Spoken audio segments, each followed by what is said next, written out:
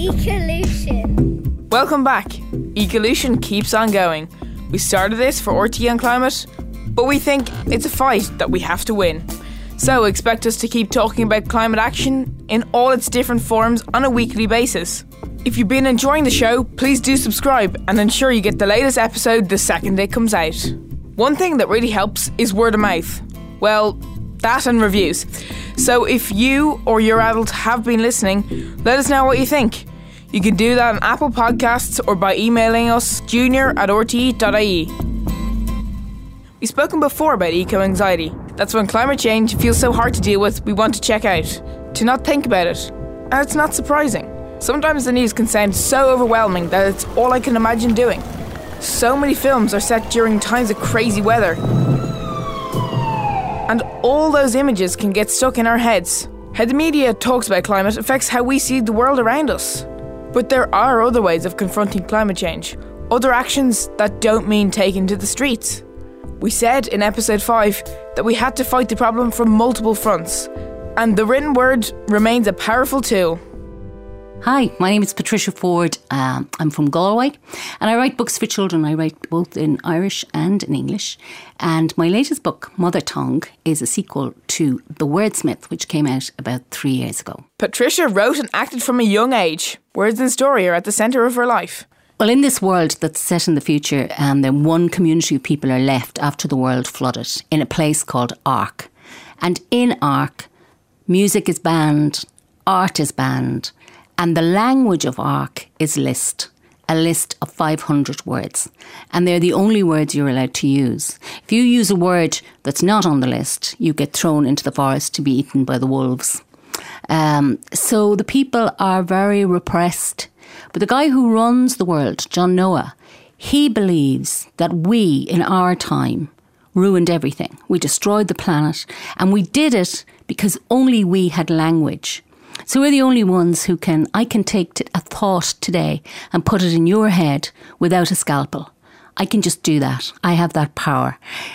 Cows don't have that power. Dogs don't have that power, but I do. I can speak. And John Noah believed that that was how we ruined everything. So because of that, he decides that we won't have access to language anymore. So we only have 500 words. And they're very plain words. There are no words for emotion. There are no words for hope or love or any of those things. They're all about tables and chairs and what you're having for your dinner. I think I would go mad really quickly. The strapline they used a lot for the book was, how many words do you need to survive? I think we need more words than that. We've never needed words, I think, as badly as we do at the moment. And interestingly, because as I said, I was bilingual, so I am bilingual. I grew up speaking Irish and English.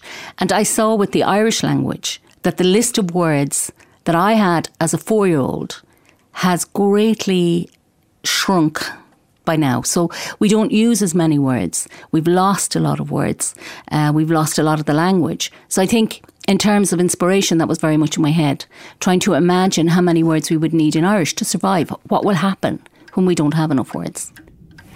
Let us shiver. The room smelt of paper and age, and a touch of mustiness. Within it lay the precious source material, the fruits of the master's many word-finding trips, where he searched painstakingly for any last remaining relic of the written word. Box upon box of tiny bits of language, waiting to be sorted, transcribed and filed. On one wall a tattered banner hung from a nail, its words faded and worn. In the beginning was the word. Most people could read a little, but rarely saw the written word apart from the odd poster with information from John Noah or the little box of words from school. The sea had swallowed the written word after the melting. The very thought caused a shiver to ripple through her. For a second she doubted the wisdom of what she was doing. Letta, the lead character in The Wordsmith, is a rebel. A Greta Thunberg in a different world.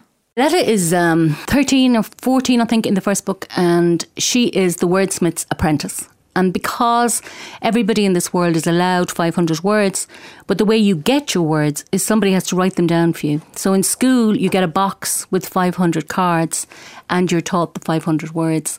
Of course, they have no pens, they have no ink. So at the beginning of the book, she makes ink from beetroot juice. And I did check this out on the internet, and you can boil up beetroot juice and make ink. Don't try that at home. But you can do that. And she had sticks that she paired that she could use as a pen. And then in her own handwriting, she wrote out the 500 words for every person who needed them. And she's really happy in that world. She looks up to the guy who rules the world. You'll know at the beginning of the book, she thinks he saved us all. You know, he created this place. And okay, the 500 words rule is tough, but it's, you know, it's what we need to survive. And this is what we're going to have to do. Halfway through the book, she finds out that Noah's intention is far more evil than she first knew. And then she starts working against him because his ultimate goal is to remove man's capacity for language altogether. And Letta spends the first book trying to stop him. The room was large and airy. Shelves lined the walls on 3 sides, shelves that stretched way above his head, bending under the weight of the hundreds of books stored there. The 4th wall was covered with an old newspaper, yellowed and faded, but still readable. The room had become a shrine of sorts, he supposed, the books he had saved before the last days. He ran his finger along the spines. Shakespeare, Dickens, Keats, the ancients, all there alongside books. From the last century, nothing wasted, nothing lost. His private collection. He would find it difficult to let them go when the time came. Well, he would let them go. He couldn't risk them being found out at a later date. There are a few incidents where people managed to decode words after Nicene. Very few. Nonetheless, he wouldn't take that chance. They would be destroyed along with everything. The wordsmith had managed to salvage. Letta believes really that she can do most things. She can manage the world she's in, even though she has moments of severe doubt. And I think that's really important for children to understand, that to be a leader doesn't mean that you have to be certain, that you have to be, you know, unwavering. You can have doubts and you can say to yourself, you know, I'm not sure I'm doing the right thing here. And that's perfectly okay. That's how we all grow and how we all develop. So you don't have to be perfect to be a leader. But I think the world does need leaders now more than ever. And with children, they're as capable of leading their own crowd as anybody is. You don't have to be the most popular one. You don't have to be the best at sport. You don't have to be the brightest in the class to be a leader. You know, you just have to believe in something and feel it in your heart, and that will persuade other people. And all leaders and all heroes still have doubts, still have worries and wonders. They're still human. How do you think storytelling can help us deal better with difficult concepts or realities that are hard to face? Well, I think particularly with children, we are inclined to think in stories. I talk to children a lot in schools and I say to them, you know, you're already full of stories. The story of how you were born, you know, the story of your first birthday, the story of you falling down the stairs or losing your front tooth. All of those things are your stories. So I think that's what we're hardwired to do, is to think in stories.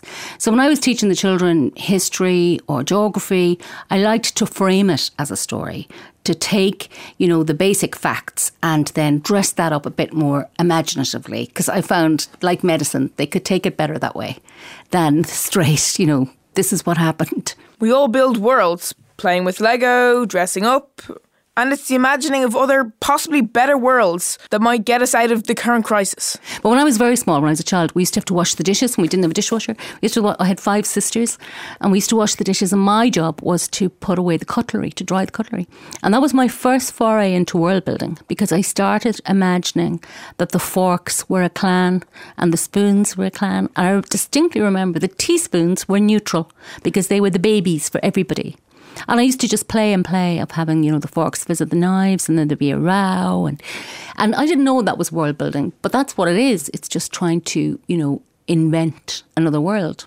I often talk to children about this, you know, but them, you know, for an activity to sit down and draw a world or build it with cardboard boxes, but start thinking about worlds and rules and who lives where and what are the laws, what's the religion, you know, and you can have a really great mind-expanding time doing that. I mean, I'm imagining what's going to happen in 100 years or maybe even sooner now. That's what I'm imagining in the book. Ecolution. Books are increasingly reflecting society, the things that happen around us. And right now, climate change is the #1 issue we face.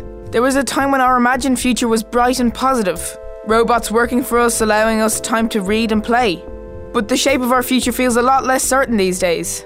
I think it's very hard not to be influenced by the kind of doom and gloom that we're hearing a lot at the moment, particularly about the environment and about the planet. You only have to watch David Attenborough and despair.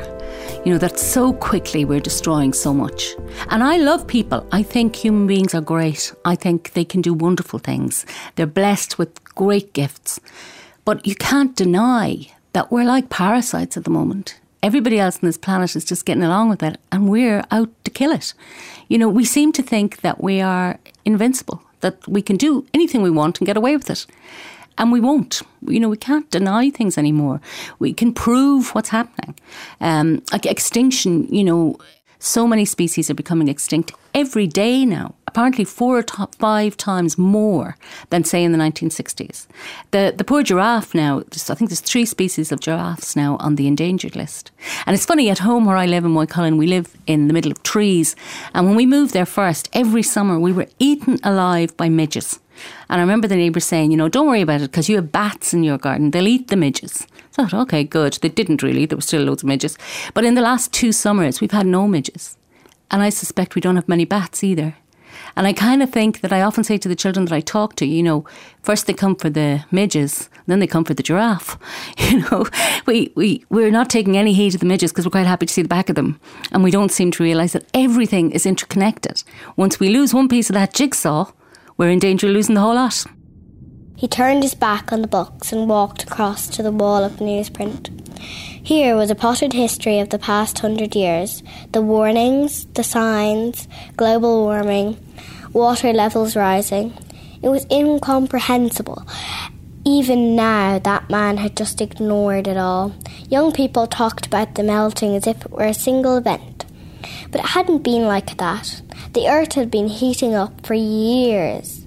His finger touched one of the news sheets. Scientists were warning of an alarming acceleration in the melting of the polar ice caps. They predicted a dramatic rise in sea levels that was back in the 21st century. He shook his head. He chose another article from around the same time. The writer was warning about the disappearing ice caps. Until recently, the Arctic ice cap covered 2% of the Earth's surface. Enormous amounts of solar energy are bounced back into space from these luminous white ice fields. Replacing that mass of ice with dark open ocean will induce a catastrophic tipping point in the balance of planetary energy. Torrents of words had followed. Words from politicians assuring people that there was no such thing as global warming. Words from industrialists who justified their emissions of CO2 into the atmosphere. Words to hide behind. Words to deceive. Useless, dangerous, destructive words. He drew back his hand and punched the wall, hurting his knuckles and leaving a trail of blood on the yellowing paper. The Wordsmith, my novel, is very much about climate change. It's a book that's set in the future. And in the book it says the story happens after the melting. I never say what the melting is, but when I talk to children, they get it straight away. They know the ice caps have melted, the sea levels have risen, all the things we're talking about. And the world really has been drowned apart from this one group of people. And they have survived. But it's like writing an historical novel because they've survived without all the modern trappings. So there's no technology, there are no factories, obviously. They make their own clothes, they make their own shoes because they have to. In the book, when the characters talk about the past, they talk about the old language, which is our language. They talk about the past, they're talking about us. And they're marvelling at how ridiculously stupid we were. How important is creativity in our world and in the world of ARC? I wish all artists could go on strike for a week and just let people see what they take for granted every day. If it was all gone, there's no music on the radio, there were no books to read, there were no films, there was no television, people would see what art brings to them. But for the most part, we see it like wallpaper, I think, and we just take it for granted. So in the book, art is banned in ARC. And I thought it was good for people, not just young people, but for all of us, to think about a world where there's no art and what that would mean to us. Well, then all there would be is reality.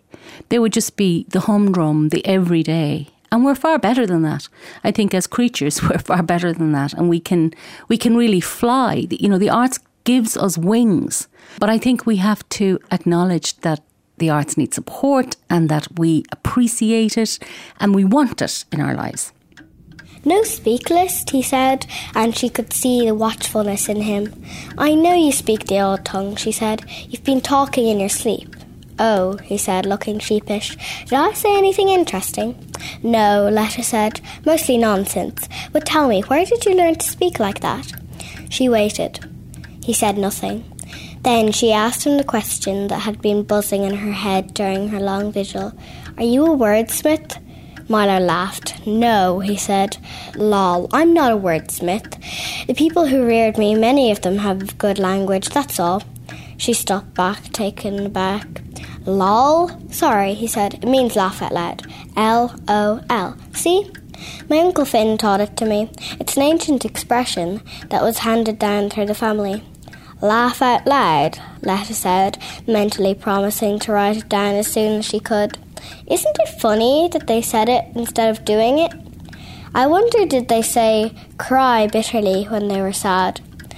They took up her twig and began to sweep the worn wooden boards. We live on a planet where powerful politicians send out short messages on Twitter that could start wars. Words have huge power. In the world of ARC, people can only use 500 words. What happens when the words we use to describe our environment disappear? A few years ago, the Junior Oxford Dictionary removed a whole plethora of words from the Children's Dictionary, including words like cowslip and otter and bluebell. And they replaced them with words like hard drive and mouse and computer-related words. And when people gave out about it, the Oxford Dictionary said, all we do is track the language children is using. We didn't just decide to dump the primrose. It was because children were no longer using that word. More often than not, they're using the word mouse. That would worry you a little bit, because if we don't have a word for something, will we value it less? I think we will. I think if you don't know what a primrose is and somebody tells you, well, the primrose now is extinct, when you have no image, you have no thing in your head that says that's what that is. Children are really adaptable and flexible. And I remember myself reading as a 10-year-old, if I didn't understand a word, I just skipped it. I got the gist of what was going on. I didn't need to know what every single word meant. But because after a while I might be interested in a word, if it was repeated a few times, I might go to the bother of looking it up or asking mum or dad, what did it mean? And I think we underestimate children. I think we kind of think they want it all easy and they wouldn't have any heat on that. But children are really interested in words. They like words. And I think we should feed that rather than saying, oh, well, that word's too big for them. They won't know what it means. Let's not put it in. But do we kids have too much pressure on us these days? Childhood is a sacred space as far as I'm concerned. It should be a protected space where you grow and develop without having to interact too much with the dark side of humanity.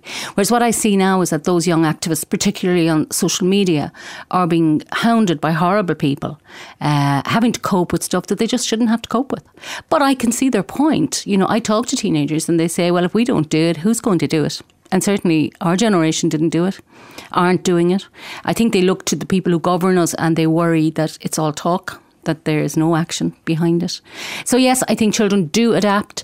And I think every generation maybe as well had something to rebel against, had something to fight for, particularly when they get to 16, 17, 18.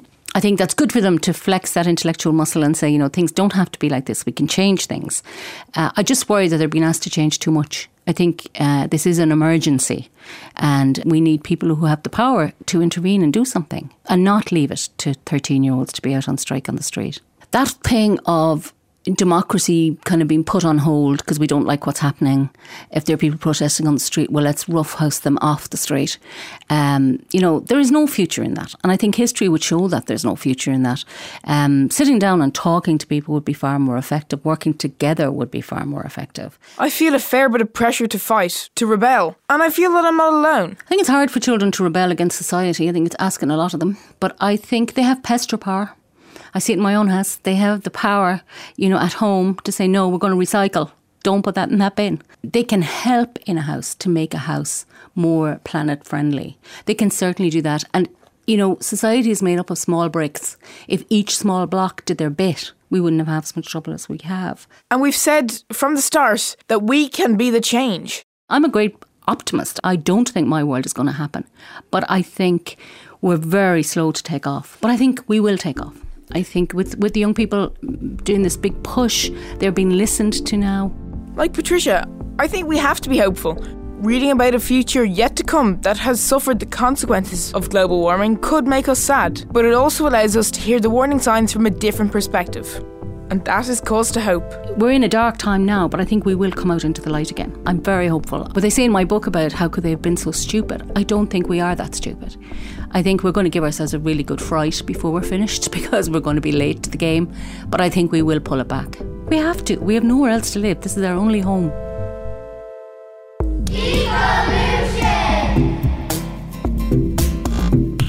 Ecolution was produced by Nikki Coughlin for RTE Junior Radio.